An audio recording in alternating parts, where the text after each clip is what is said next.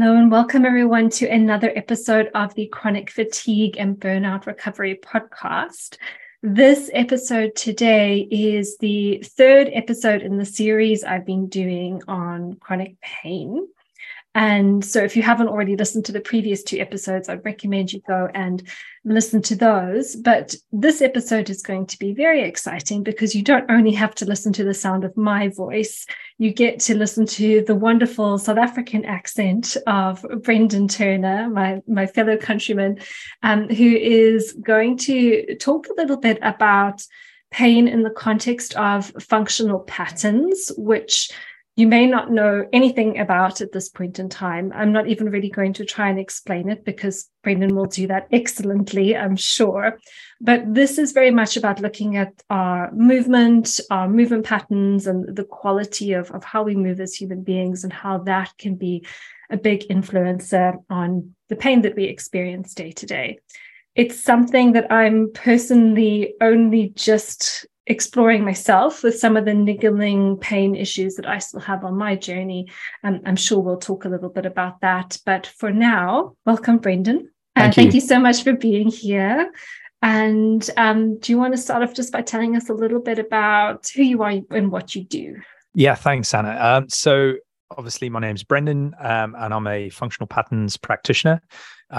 I was in the world of fitness for a while, or have been in the world of fitness and sport for a long time.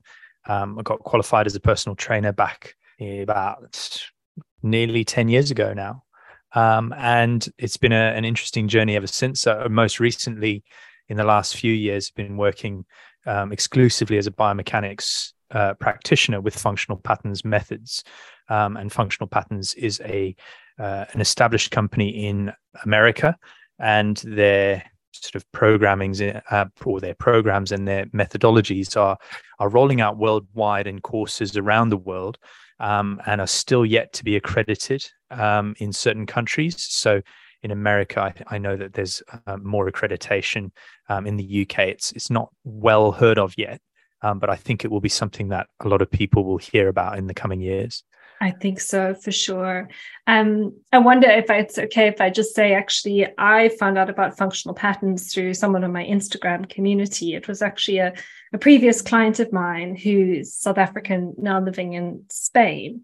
And she just sent me a random message on Instagram one day just saying, Anna, I've been doing this thing and I think you need to know about it. And she just said it had helped her so much. And I started following the main functional patterns Instagram page. And then I know you because you are the husband of one of my previous clients as well. And then I just saw on social media that this was something that you were doing. And yeah, we've been in conversation, and I'm going to be doing some work with you. I'm really interested to see how all of that pans out. But I kind of think that sort of looking around after my previous client had told me about it, and looking around and seeing what opportunities were available here in the UK, there wasn't a lot. But I think it's kind of going to be like CrossFit in that it's going to start really, really small, and then it's just going to become really, really big, I think, at least. I hope so. I hope it doesn't come with the elements of CrossFit that have breaking exploded. People. Yeah. So that's the thing that drew me to functional patterns, was the negative rate of injury, which I talk about sometimes on Instagram and on my mailing list as well. Is sort of like most people will get into fitness at some point and experience an injury without a shadow of a doubt. There'll be something that'll crop up, and there's a negative rate of injury in the business of being a functional patterns practitioner. Sure, you'll have people who might have existing issues, have maybe flare-ups and things that come as a combination of you looking at how they're moving, but all in all, it is astounding to see how many people have been helped with the functional patterns methodologies. Now, to give everyone a bit of context, because I think that's probably, everyone's like hearing functional patterns and biomechanics, and they're going to like, what the hell does any of that mean? Essentially, when I started in the industry, Paul Chek was someone I followed quite closely, and I'm not sure if you've come across his work, but I'm sure you must have.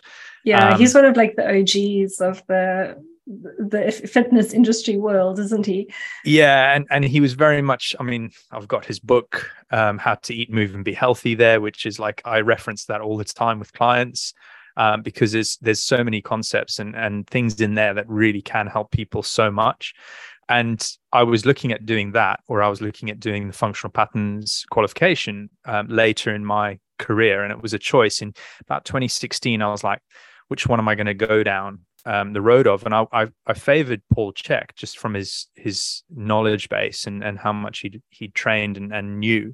So a lot of my training for my clients at the time revolved around the primal pattern movements, or the primal movements of push, pull, bend, hinge, lunge, all that stuff.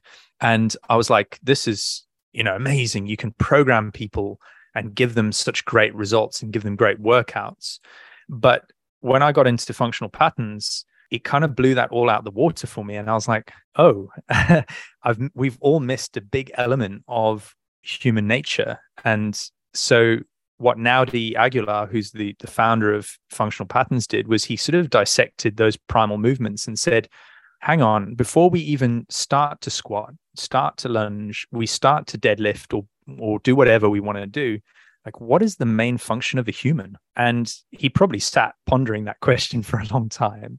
And if you were to just watch humans in their daily life, you'd notice that we stand around a lot, we walk a lot. A lot of people run for recreation these days, not as a mode of transportation anymore, let's say. I mean, there might be some people out there still running to work, you never know.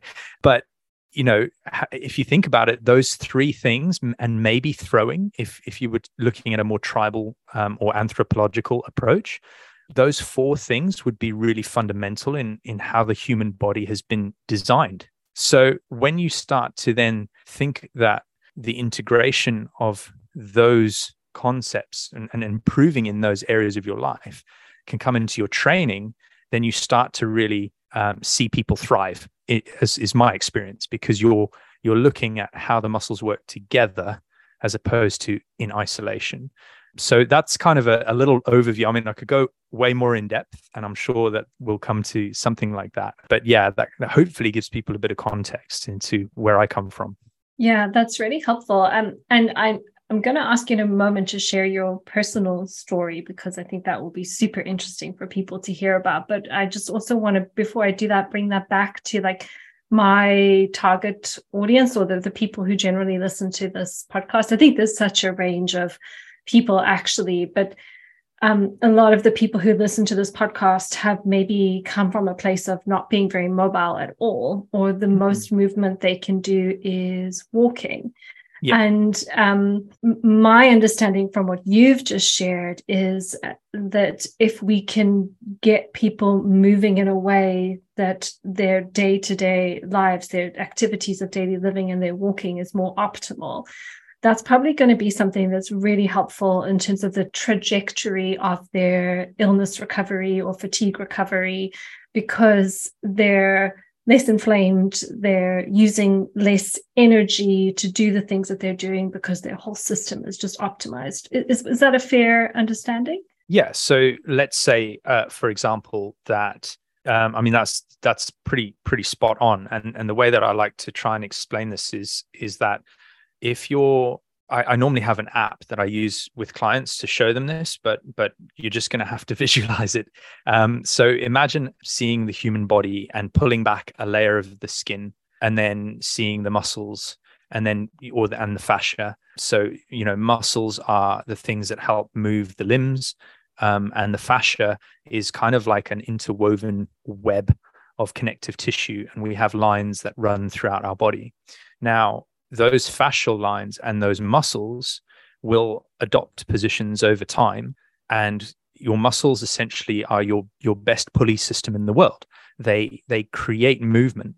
So if your muscles and your fascia are distorted or dysfunctional, your body will interpret that information maybe as pain, maybe as fatigue, or maybe as an element of discomfort, and then the nervous system then becomes the battering ram, essentially. So your nerves that integrate into all your muscles and your fascia and run through your entire body could be severely affected by a pattern of movement, for example. So let's say I always hunch my shoulders round, which is my main problem anyway.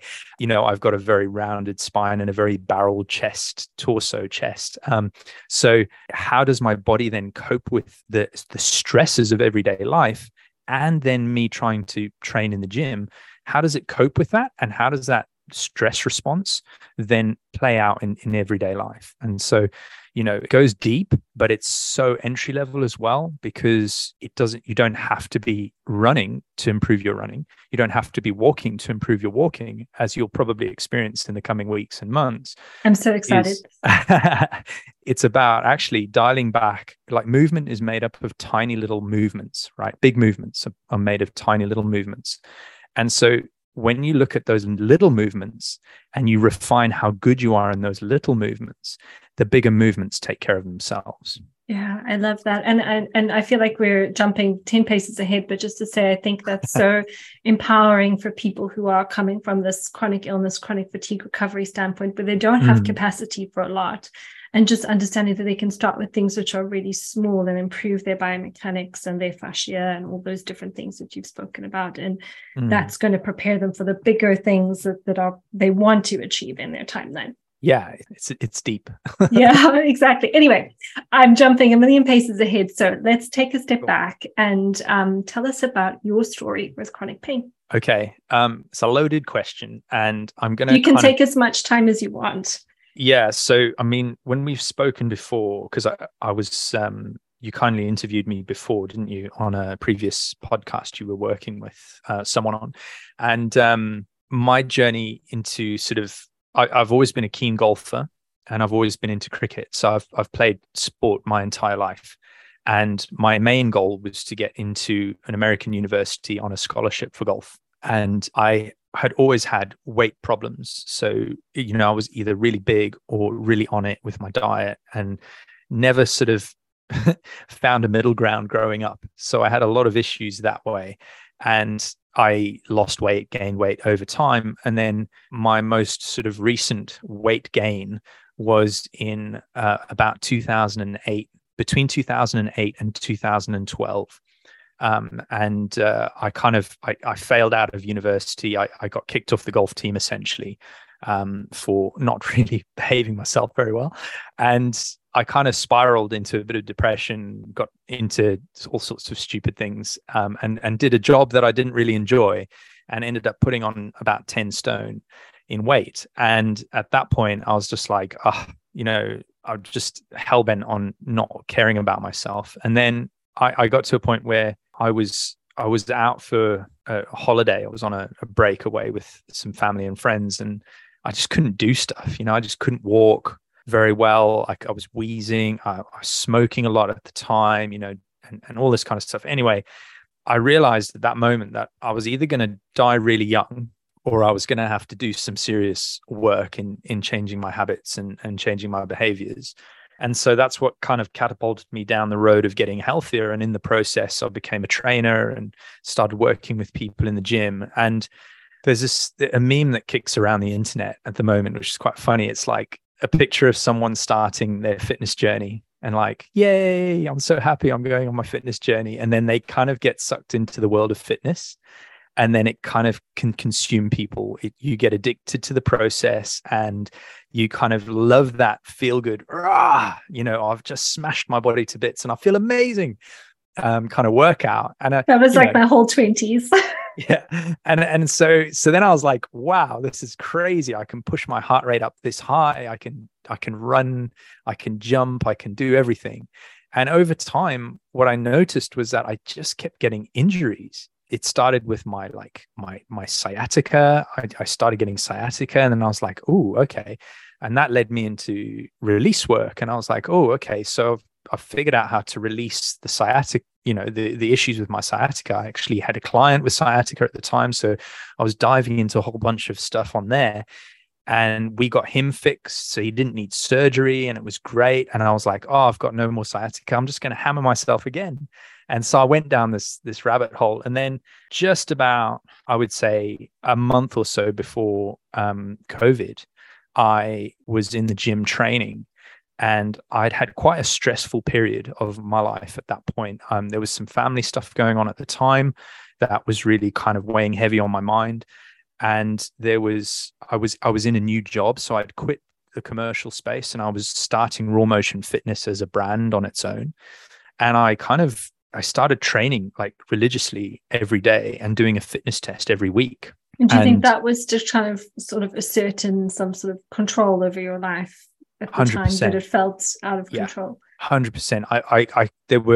I was at a point in my relationship with my now wife where we were at that point where we'd been together for a long time, and she has 2 lovely children, and it was I had to make a decision kind of in my own mind, not because she'd asked me or anything. There was no pressure on her front, but it was kind of like, am I in this for the long haul, or do we need to kind of not waste each other's time, that sort of thing. And that's how my head was thinking. Kate, if you're listening to this, I'm so sorry if you're finding that out for the first time, but well, we're married now, so it's all good.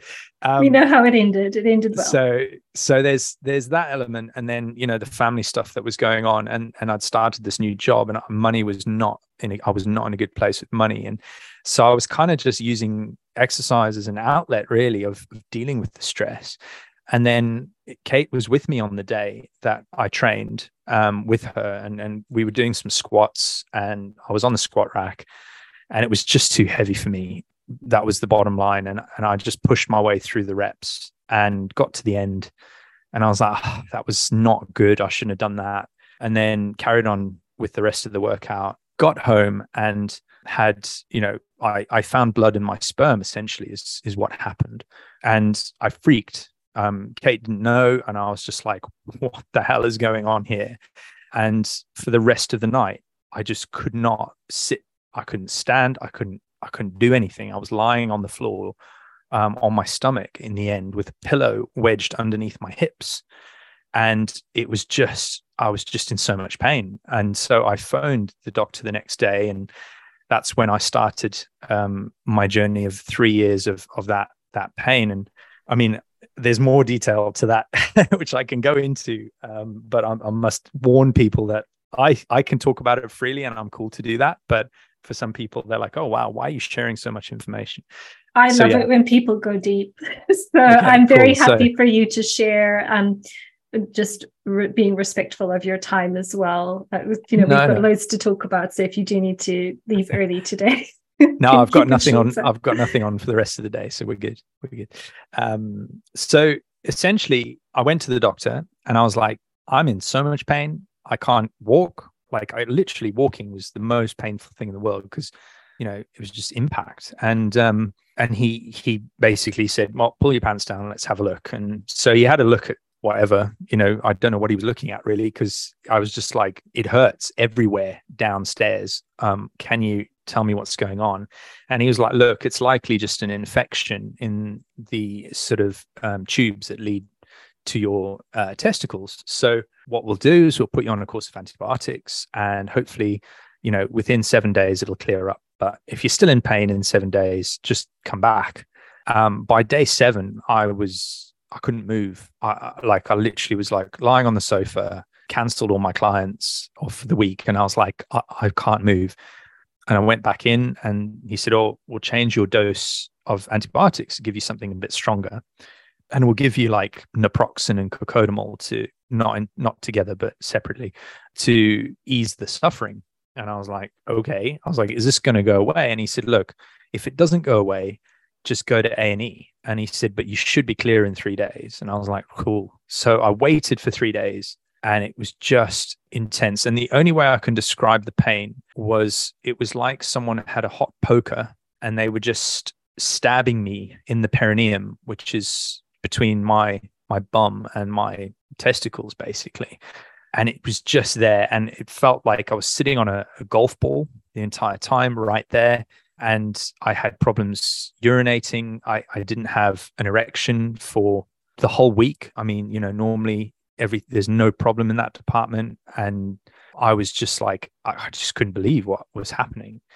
And at that point, I was like, right, okay, cool. I'm going to go to the hospital. So I drove myself there. And on the TV in the hospital waiting room was all this stuff about, China getting locked down. And I was just sat there like, I just need someone to take the pain away. I just need, I had a prostate exam, and they kind of went back on what the initial doctor had said and just said, look, go back on the pills you were on, ciprofloxacin, I think it was, which is an antibiotic, and do a longer course. Here are some painkillers. You've got chronic prostatitis. And I said, okay, I've had like 2 weeks by this point of Googling what's going on. And I'm telling you right now, it's not a bacterial infection, because they kept looking for my blood work and they're like, your blood work's fine, but we don't understand why you've got this infection. And I'm like, it's non-infection. So yeah, I kind of got to that point where I'd seen 2 urologists, had 2 prostate exams, had 3 different sets of blood work done. And basically no one could answer the question, which was in my mind, which was, if I've overloaded my pelvis in a training environment and I've hurt my pelvic floor, have I ruptured the pelvic floor by doing any of the exercises? And no one could answer that question. And so the internet became my best friend, which is a dangerous game, and I don't recommend it. Yeah, it's a blessing and a curse. Yeah, I don't recommend it. But I just came across so many men who were in this position of like, they didn't know what was going on. There was no conclusive evidence to suggest an infection, and they kept getting given the same drugs that I was being given. And there's actually 4 types of prostatitis. There's a chronic prostatitis, which is essentially chronic pelvic pain syndrome. There's chronic bacterial prostatitis, and there's asymptomatic inflammatory prostatitis, and then there's acute bacterial prostatitis. And the men that I was coming into contact with all had varying degrees of whichever one, and not all at the same time. Some had nothing, and then a flare up, and then 10 years later they had another flare up. And so essentially your prostate is unhappy, your prostate isn't doing well, but the reasons that it's not doing well and the ways to fix it can vary, essentially. And until now, I say this, there is no cure for this. It's not you will get better. It's a management sort of process. However, that led me to functional patterns because it was the only other option out there for me. I'd been to physios, doctors, I'd been everywhere, and no one could kind of either backtrack why it had happened, nor figure out what to do going forwards other than just easing the pain. So what I got to after physio was probably most days an average of about 5 out of 10 on a pain level. Which is still a lot of pain. Which is a lot of pain, yeah. And that was the best I could get.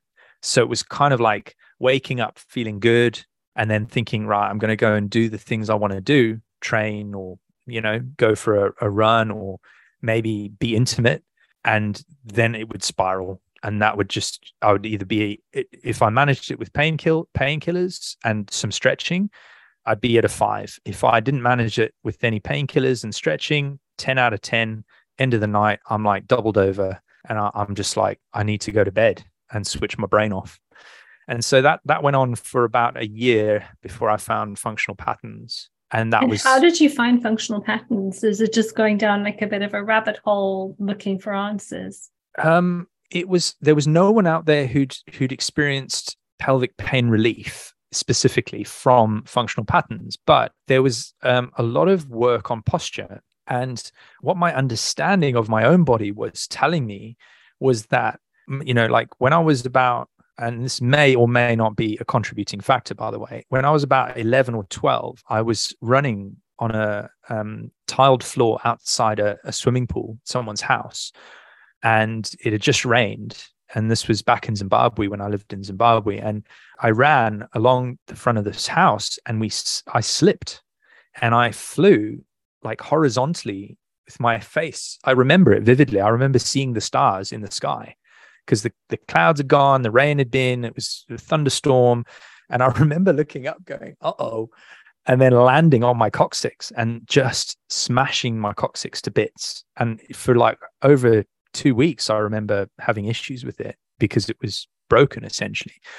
And so ever since then, my back and my torso, I sort of ended up in this kyphotic position where my back was very rounded and shoulders very rounded. And then you add golf onto that, carrying a golf bag and playing golf is a very asymmetrical game. It's very one-sided. So essentially you had a chap with weight distribution problems, weight issues, with a crooked spine, trying to rotate his spine in one direction on a permanent basis. And so what we managed to uncover with the biomechanics side of things, and this is just by my own deductions and working with a practitioner, is that my left hip and my left rib cage, they work in a dysfunctional manner to how I should. And so when I was at the bottom of that squat, driving up in a what I believed was a 50-50 pattern, was actually me trying to spiral out of the squat with quite a heavy weight.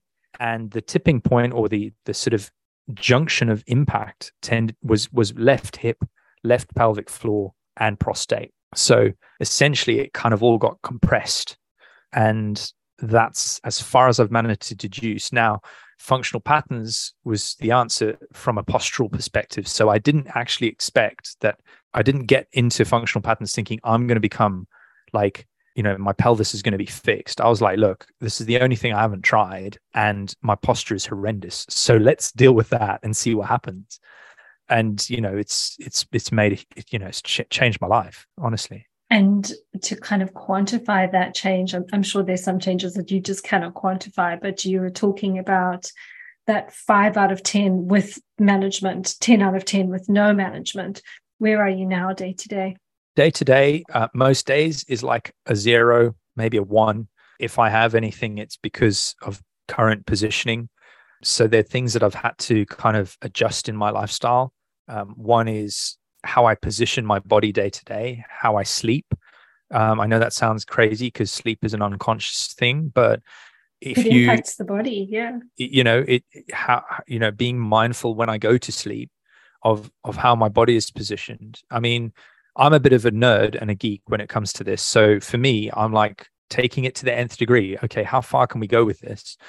And what you realize is that habitually we get into positions with our bodies and put ourselves through things each day that we don't really think about until we have to think about them. And that could be on a dietary level. It could be on a postural level. It could be on a sort of movement level. In your case, it was fatigue, right? So, you're in this position where you're like, why am I so tired? Essentially, I'm just exhausted, and your body's trying to figure it out, and you need to kind of, you have to learn about it. Otherwise you can manage. And I could probably have lived quite happily at a 5 out of 10, but I would have had to make adjustments to my lifestyle, i.e. no more running and no more being that able-bodied human, just being the guy who kind of wraps himself up in cotton wool and doesn't go and do stuff because he's worried about having a flare-up. Yeah, that's what I call with like people who sort of like build themselves a cage with their healing, is they have practices which help them manage where they are, but there's actually not that deeper healing taking place. So you kind of just are in this little box, and you can only move so far until you come up against the edges, and then you have these limitations. Whereas I think that wasn't good enough for you. You wanted to, expand your capacity and be able to do more.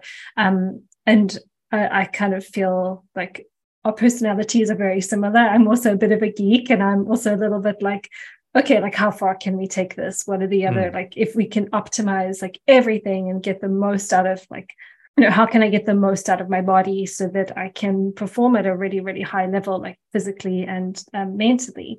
That's what I want to do, which is why I reached out to you, and I'm going to start working with you soon. Yeah, no, I mean, it is a rabbit hole in some respects, but equally, because like Functional Patterns run a 10-week online course, and they have various practitioner qualifications around the world.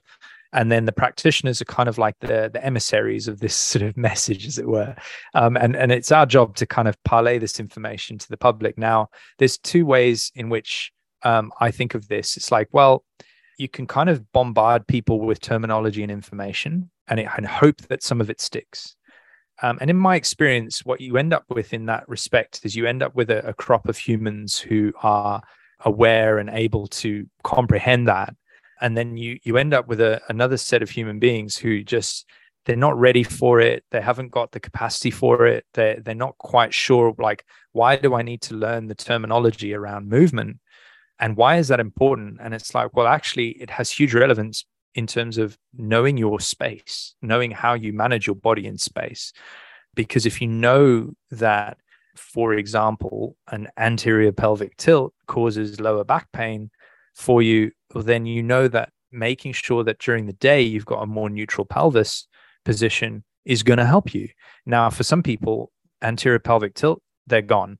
They're like, what does that even mean? It's like, well, if you look like Donald Duck, you're going to probably have a lower back problem. But if you look a bit more neutral, then you're probably not going to have a lower back problem. But you can't just tell your body to position itself and then wait for it to catch up. There are ways in which you can stimulate a much quicker process for that to happen. And it's fascinating to see when you see someone who within like one session can literally get back a year of their life. And you're like, that's powerful, that is. Yeah, there's some incredible case studies on the Functional Patterns Instagram profile. And I know you've got some great results as well with the clients that you're working with. I've seen some before and afters, and it's just amazing, the transformation. And these are people with like cerebral palsy and multiple sclerosis and people who've had strokes. And it's just, that's why I really wanted to get you on this show, because it's not just for the people who want to be badass. It's also just for those people who are really coming up against some chronic lifelong challenges who want to improve their overall day-to-day quality of life. Yeah, I mean, it's insane. It just gives me goosebumps thinking about it. But like that, the latest one that's come through is that cerebral palsy chap. And it just absolutely, I mean, I was like almost crying. It was just so good to see. And it's like, now I know as a practitioner how much time he will have put into that process and the things that he would have had to have done to do it. But my goodness, if it means you get your entire life back to a point at which you can live happily and sort of, let's say, function on a level where you're not deemed that chronically ill person, my goodness, would you not just jump at the opportunity, right? It's crazy. It just blows my mind. And that's what kept me in the industry, really, because I think with the chronic pain, I got to a point where I was like, I just need to get through the day. And at that point, I was like, should I really be carrying this on? You know, maybe I should just stop and find something a little less stressful. Because, you know, training people and helping people with their own issues can be a very time and energy taking experience, you know. I can second that. Yeah, and it can really zap you, and if you're not ready for it, or if you're not in the right place for it, you can end up not liking it at all, and then just burning out completely, irrespective of the chronic pain that's already there. Definitely. So yeah, I mean, that's kind of how I got into it, really. It was sort of, hey, and to be honest, the best changes in my life have always come from me experimenting on myself, in a way. You know what I mean? It's like, wow, this is insane. I mean, you know, if I can do that, if I could lose the weight, you know, that's what I keep thinking to myself. Like, if I can do this, then you sure as hell can. Like, anyone else can. Because, you know, I wasn't an elite athlete. I wasn't, you know, a Tiger Woods golfer. I was very, very lower than average college player. Like, I wasn't really that special. I just liked the game and I really wanted to take it as far as I could, and it didn't really work. And so there's a lot of average about me, and I'm like, average, you know, and we talk about that as like putting people in a box, right? You're average, you're above average. But in reality, like on a genetic level, I'm so far away from a genetic specimen. So if I can change my structure and my physique to a point where I can like function really well, then someone with better genetics than me, or someone with, you know, a better situation could be like streets ahead. Might just be the missing piece of a puzzle for some people, you know. And equally, how far can people come if they feel like that everything's stacked against them, and you prove to them that actually it's possible? Like, you see someone who can barely walk then start running on a treadmill. You're like, how did that happen? That's insane, you know. And that's what brings me back, which is cool. Yeah, I feel like you definitely found your calling with this, and this is like work that will bring you such a huge sense of purpose and fulfillment lifelong, as you say, like the missing piece of the puzzle for you in your career. Yeah, it is. And when I went to the qualification, because I did the 10-week online course, is a prerequisite to the first level qualification as a biomechanics practitioner. It's called the Human Foundations course. And I went there, and the only thing that came with that was an email saying, you're going to need to drink a lot of water and don't be late, was basically the thing. It was like nothing else. It was no mention of food or anything. And you spent a lot of money on this, right? And I'm used to going to like events where you've spent that equivalent amount of money, and you're getting lunch and people are chatting and and there's like, we'll take care of you. And with this, it was you showing up and you're going to get a download of information that is going to basically change the way your brain functions for the rest of your life. Just bring water so that you stay hydrated, because all your fascia and your muscles are going to change. And that was it. 3 days of just standing in a room with 40 different people, working on people's mechanics and figuring out what the hell's going on. So as a fellow geek, that sounds so exciting. I messaged Kate at the time and I was like, I have found my people. Yeah. I think they would be my people too. Yeah, and it was insane. And, you know, like it was hard. Don't get me wrong. It was a very challenging experience. And the practitioner who ran the actual training was a practitioner called Sol Patini. And she's been with functional patterns since almost day one, I would say. She's been like an avid trainer and follower of Naudi. And she stood in the front of like 40 people and did a register. So it was no like, hi guys, welcome to, it was just, there's a register. Okay, who's here? If you're not on this list, you need to get out now. And I was like, whoa, okay. And then she stood there and she said, whatever you are and whoever you are, and whatever your strengths are and whatever your weaknesses are, you need to do the opposite over the next 3 days. She said, if you're the kind of person who sits in the back and never says anything, I want you to be the first person up for a demonstration. And if you're the kind of person who can't stop talking, maybe you just need to keep quiet for a bit. And I was just like, cool, I'm down with this. And then she said, who's the first volunteer? And I looked around the room. I did like a little scouting and I was like, no one's got a spine like mine in this room. There was one guy who was quite big, but he didn't have the spine that I had. And I just said, me. And she just said, okay, take off your shirt, come and stand in the middle, and we're going to put you in the right posture. And I'm not saying people have to do this, by the way. This is just how the training went as for practitioners, because there are people out there going to be, oh my God, is this what happens? But the thing that I learned from that experience was, if you're too indirect with people when it comes to being their coach or being their practitioner, and you don't set the boundaries, you don't get the right result. And that could be in a session setting. That could be in a over the internet session or whatever it is. You have to set that parameter and say, listen, we're here to fix this. And you're going to have to listen to exactly what I say to get you to that point. Otherwise, it's not going to work. And if I say to you, move your shoulder forward by 2 inches, that's what I need you to do. And I need you to do it real slow, because that could be the key to you having no pain, essentially. I love that. I think it's a difficult balance sometimes. I'm thinking of my own work, because being trauma trained, there is like a softness to like how I handle people. But I think sometimes you do, like, especially more recently with clients, I've just had to say, like, unless you're going to do this, we can't move forward. And I think sometimes that directness is just so important. And people need to hear it. It is. I think people will end up in a situation where, and this was certainly the case when I was sort of trying to find a group of men who had some success.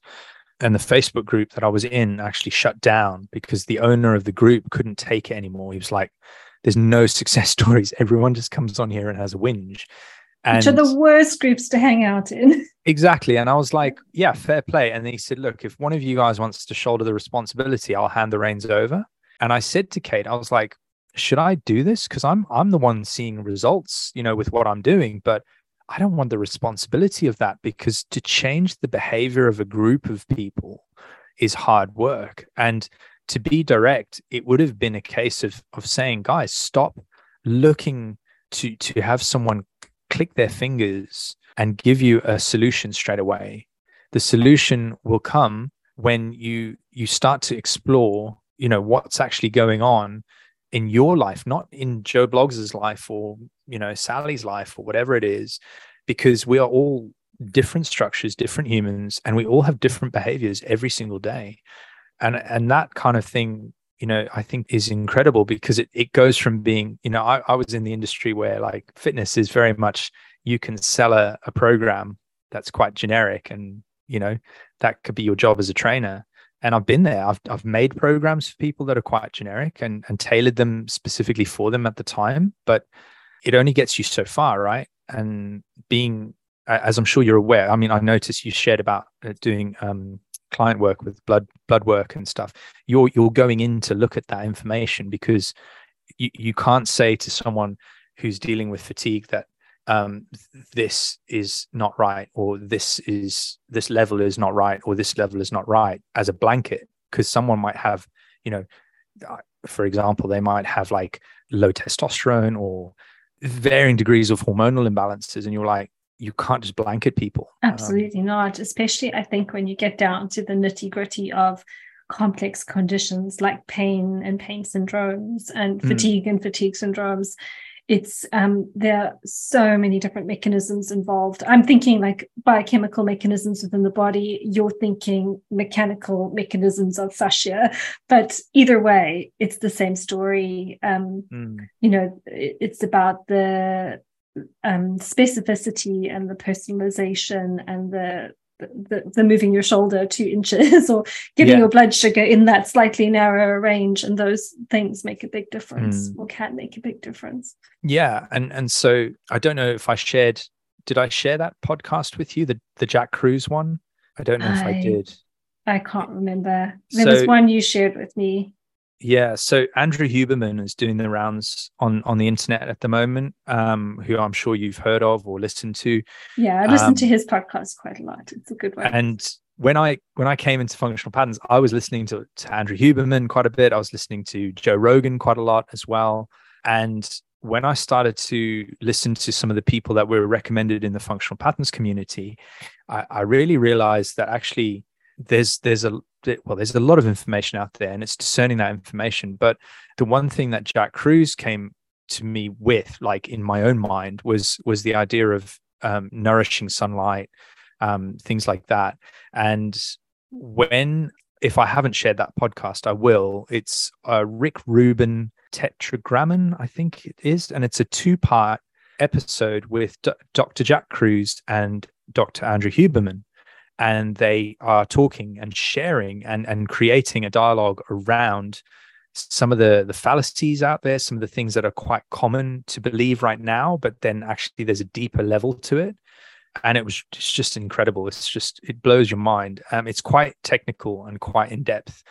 But the one thing Jack Kruse says every now and then on his Instagram or whatever it is you can change your genetic makeup by just a single thought. And it was like, man, I don't want to go into the blog articles as to how that, how he unpacks that and how he justifies that statement. But I think it'll blow my mind. But just to have that kind of thinking, it's like, well, actually, yeah, I thought that for at least a year I was incurable. But then I thought, well, hang on a second, there must be an answer here. And then I figured out that, oh, my left hip is hiked, my ribs are rotated to the left. And every time I walk, I'm pinching my entire body in a certain way. And the punching bag is my pelvic floor. I'm like, okay, cool. So now I can set about a motion of events to untrain that behavior in my physiology so that my muscles and my fascia start to learn a better behavior with themselves. And it's like, well, what are the things that I need to then reduce or take out of my life? So you talk about elimination for diet, right? So you're having a reaction to gluten. You take out the gluten or whatever it is that you might be eating, and you're just like, hey, what happens? Okay, what happens when I reintroduce that food? And then you think about it with movement. You're like, well, what am I doing every day? And when I do that, how does my body respond? Oh, I'm in more pain every time I go for a run. Okay, cool. Well, let's look at that, take it out, see what happens. And that for me was a game changer, because it was golf, essentially, that's caused a lot of my issues, and then training around that mechanic. And, it only took me so far.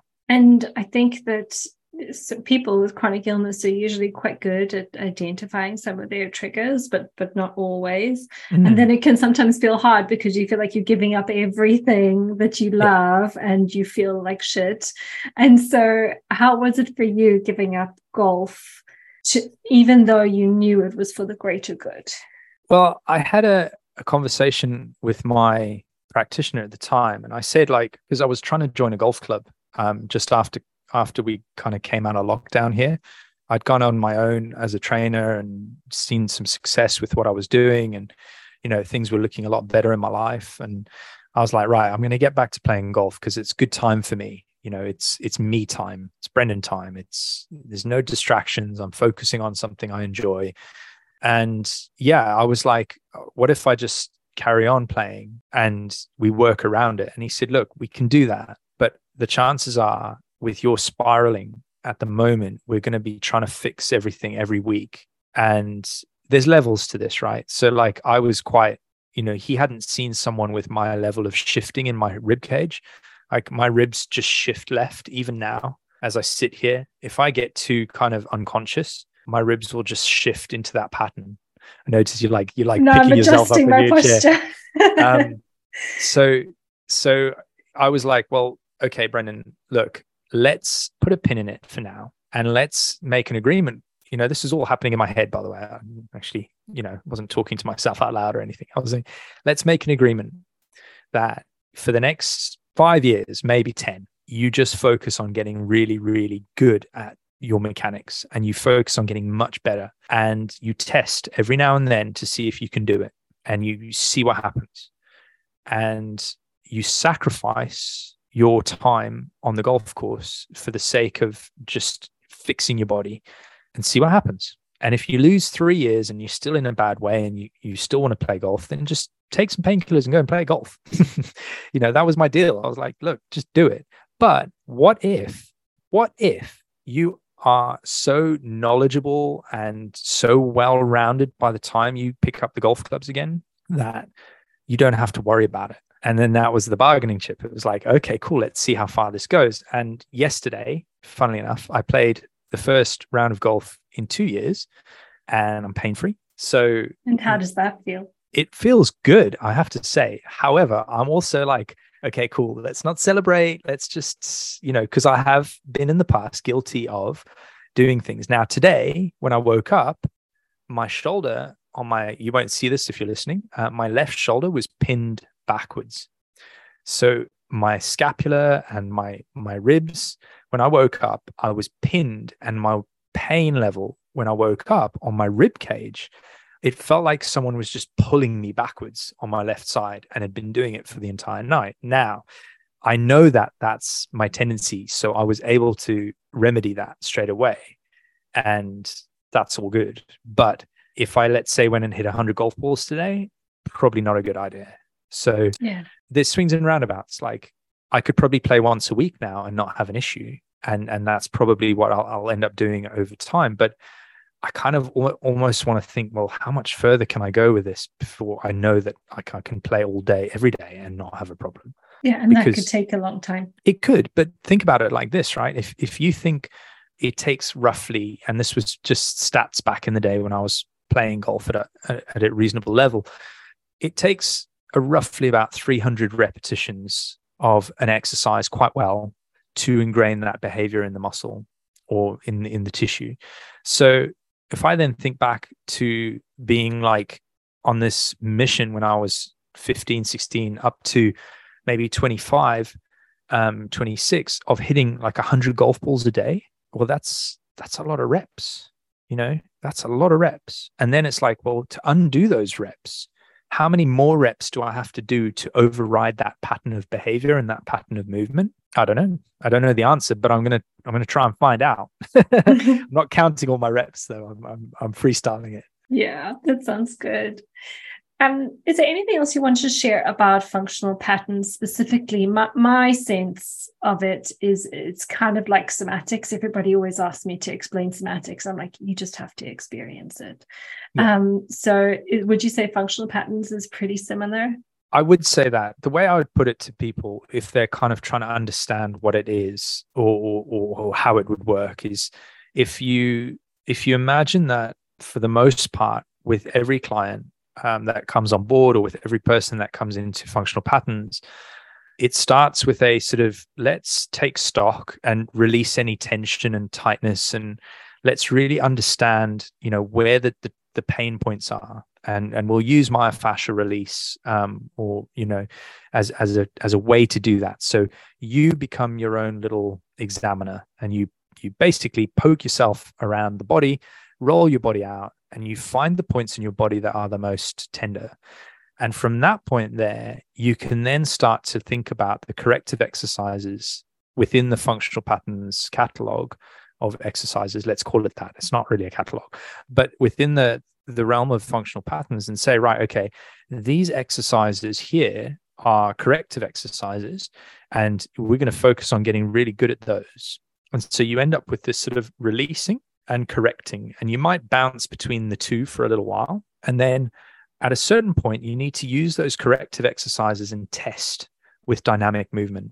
So for example, you might be doing a plank, and you might be honing in on your tilting of your pelvis and your rib cage, and where how inflated your ribs are. So you'll be using those elements and what you know to correct your positioning. And then you might think, right, I'm going to go for a walk and see how the plank work that I've done over the last few weeks has affected my posture as I stand. Example. There's obviously other dynamic exercises you can do, like running, throwing, or going to, I don't know, do something that you normally do. Maybe it's a sport. So that's the kind of way it works on a fundamental level. But in practice, it really is a case of A, like you say, experiencing it, and B, becoming interested in kind of learning the behaviors of your body in an unconscious state. And they talk, often would talk about it, a sort of the hierarchy of competence, or the competence hierarchy. Unconscious incompetence is where a lot of people live when it comes to movement. And you're just trying to get people to a conscious competence stage before you start really throwing things at them. Because if someone's aware of their body and what they do with the habits that they've formed with their movement, then they're in a much better place to be competent in correcting it. And once that cycle carries on, you become unconsciously competent. And that's when you look at someone like, I don't know, Katie Holmes, or, someone like Usain Bolt, or a very good athletic specimen. They are just consciously competent of moving. And that's how I'd kind of try and explain it without getting you to experience it. Yeah, that's a good explanation. And we talked about this actually a little bit at the beginning of the episode, but sort of circling back. And one of the things, we did an assessment together a few months ago. And one of the things I said to you at the time was like, oh, I wish I had started this a year ago with you, because when I was kind of ready to exercise again, bar walking, I started to go back to the same movement patterns that I knew from the gym. And I think to a certain extent that was helpful, because it was familiar and it felt like something I could control and manage. And I wasn't overwhelming myself with anything new.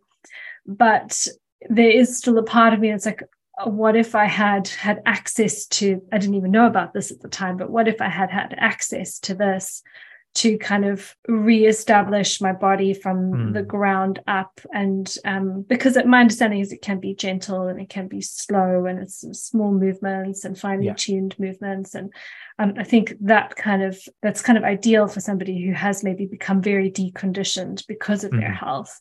Would you agree that it would be a really great way for somebody who's now ready to start exercising again to begin to build themselves up in all the right ways? Yeah, definitely. I mean, what you got to remember about me is that when I started it, I was in a 5 out of 10 with medication. And within 7 weeks, I was not on any medication. I was still taking some THC, some CBD oil at the time, but I wouldn't count that as like cocodamol strength or naproxen strength of painkiller.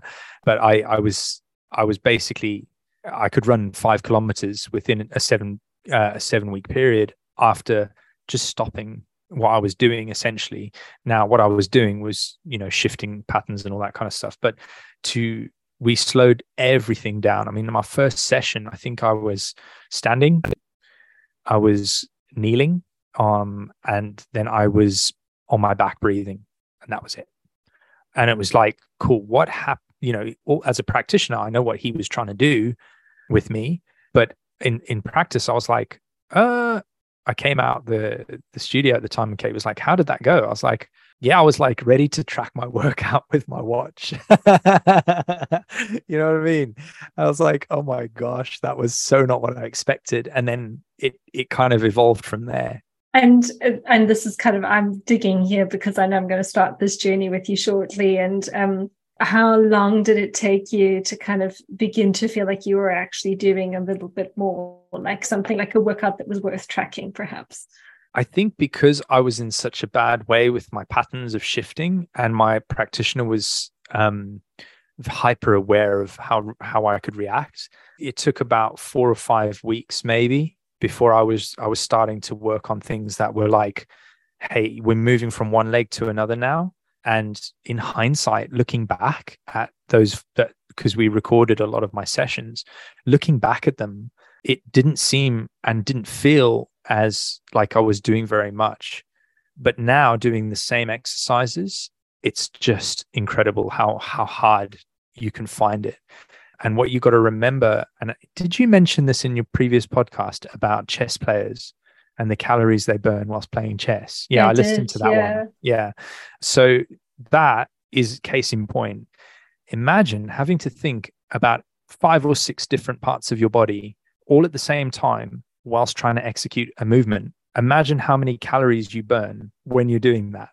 And my weight and my body fat percentage, nothing has changed from doing very, at the time, very little. And I wanted to ask, did you lose muscle mass, or did you maintain or even build the muscle mass you had? Because that's one of my fears. No. And I didn't lose muscle mass. I have gained muscle mass in some respects. What you've got to think about is actually the more athletic someone is, the easier this process becomes. So like, let's say if someone's got an athletic background, it's a little bit easier in the sense of seeing positional fixes. So, because your muscles are a little bit more aware of what's going on. If you've got someone who's never really trained and they don't have any connection to their transverse abdominis or their core muscles, it takes a little bit longer. But essentially, if you think about, movement, very good movers have got this sort of tone in their muscles. Let's call it tone because everyone loves that word. But the tone in your muscle is essentially a defining factor in the elastic response that it has. So for example, if I move my bicep, well, how much does my tricep reciprocate? And that reciprocal inhibition, it needs to be to a length potential that isn't going to switch the muscle off. Which is I think you've lost me. So you've lost okay, everybody cool. else probably. So essentially, think of it like this: like if you're in pain, a lot of people say to stretch. All right, stretch, which is cool because it can help you quite a lot. Stretching can help a lot of people. However, the thing about stretching is if it's passive stretching, where you're hanging or you're kind of just dangling or you're forcing your body into a position, what can end up happening is you switch off the body's response system. So we all know, like, if you've done any personal training stuff back in the day, you had like a PNF stretch, which was essentially you take the muscle to its length and then you rest it and then you take it further. Well, over time, that process can actually change the way that your brain and that muscle talk to each other, right?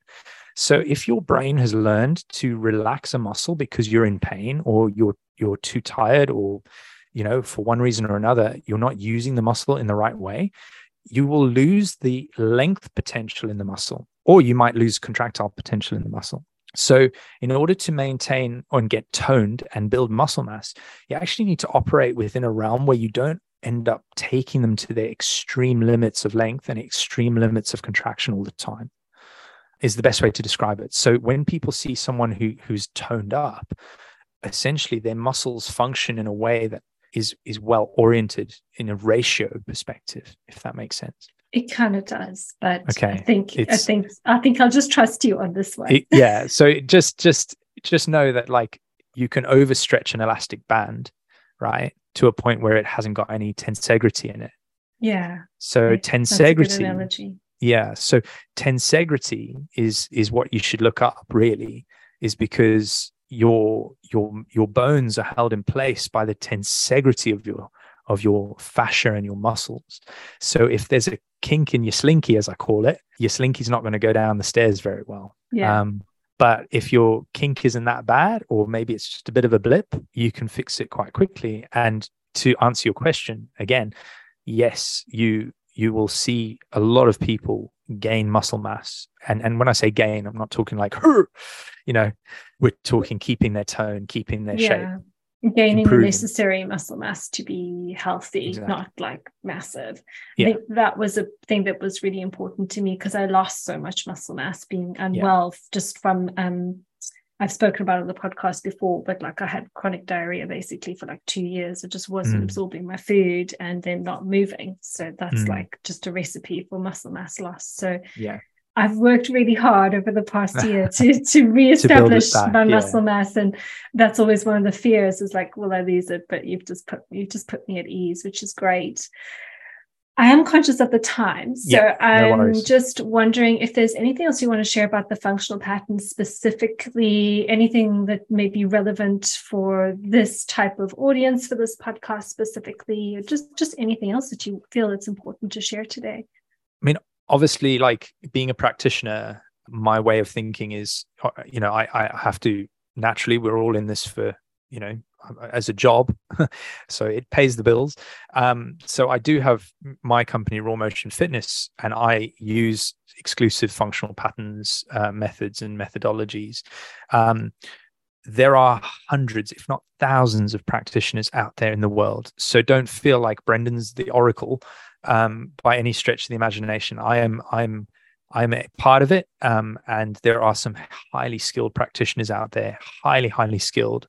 They are on the Functional Patterns website. If people are like, well, I need to find one near me, and if there is anyone needs the help and can't get anywhere, there are online options, which is something that I'm launching. You're going to be part of the fundamentals program, and I've identified that the 10-week online course, if you extrapolate what the content is in there, you could probably use that material for about 3 years worth of your training. Wow. That's the functional patterns stuff. And for a large proportion of the population, that could be a stumbling block. That could be like, oh my gosh, that seems like a really big investment of time. And so what I'm doing with this fundamentals plan is taking the information from there and kind of guiding people and saying, look, what is it that functional patterns talk about, and how can it help you, and how can we get you there so that you don't feel like you have to just rely on a video screen with some guy on a pre-recorded video, but I can reference that within my training. So I feel like I'm kind of using my knowledge of it to help me out, but at the same time help other people out, and that sits well with me on a values front. Yeah, absolutely. And I think kind of just thinking about what people need. Most people need some sort of level of personalized input. There's in all different industries, there's loads of different courses and things out there that people can buy. I know that I've got little courses and stuff on my website, but I think there's so much more magic that happens when you do have that little degree of personalization to help people take all the information, understand what's really relevant and applicable to them. And I think that's what you're doing with your fundamentals program is a small element of that one-on-one input, and then the long-term ongoing support of the group environment, and the two together just set people up for success at a fairly affordable rate. Yeah, and I think that's the key. It's how do you help people without that, the pain and fatigue and chronic conditions? Like, hell, that can be a lonely place. That can be such a lonely place. You're preaching to the choir here. Yeah. And it can be a long road for some people, but it can be a short road for others. And I've never found like a commonality within people that I've worked with, particularly in the last couple of years intensely working with biomechanics. It's like some people, you can do something with them and it's like, nah, nothing happens. And then you do something else and it's like the lights come on and everything works. Yeah, I've forgotten why I was saying that, but being in a lonely place. Personalization, yeah. So that personalization, you could, we're a searchlight essentially. Like that's what I feel like my job is like, I'm going to search for the right things for you. I'm going to tell you to go and do them. And then when you do them and you keep doing them, you're going to feel amazing. And how cool is that? And they're like, oh my God, there's someone who's telling me it's possible to achieve this. Like amazing. That's where I'm at with it. Yeah, I resonate with that so much as well. Even in my job with the fatigue, is just there's so many different things that people have going on in their lives. And you are kind of scanning, okay, what are the things for this unique person that they need to do to optimize themselves, but it's different for everyone. That was such a good chat, Brendan. Thank you. I feel like I could talk for more, but I know it's so easy to listen to you, so I could let you keep on going forever, but I think we should probably start to wrap up a little bit. Is there anything else you want to share? I always just anything else that's coming to mind that you think is important. Otherwise, you can tell people how they can find you. Yeah, no, the biggest thing I'd say to people is that the lessons I've learned in the last 3 years in particular is patience and diligence, and just that level of it will pay off. You just got to give things time and having patience and not rushing. Yeah, it might suck, but it's worth it. So that's the first bit. Secondly, people can reach out to me on Instagram. Raw Motion Fitness is my handle, at Raw Motion Fitness. And my website is rawmotionfitness.com if they want to check out some of the stuff we do there. New program is almost, I've got an email you later as well, by the way. So there's all that rolling out, which is cool. And hopefully that can reach, it's an online specific program. So it's all about helping people around the world as well as in the UK. So that's really cool. Other than that, just go and explore and ask the right questions, or ask questions until you find the answers. That's the thing. Ask or find better questions to ask. Yeah, exactly. That's good. But apart from that, everything's cool. And hopefully this has helped someone today. I'm sure it's helped many people today. It's been so wonderful having you here and chatting with you. I'm just about to start the fundamentals program with you very soon, and I'm sure we'll do a little update on my own journey at some point in time together, TBC. But just thank you again. And no problem. It's been such a pleasure. We'll speak to you all soon in the next episode.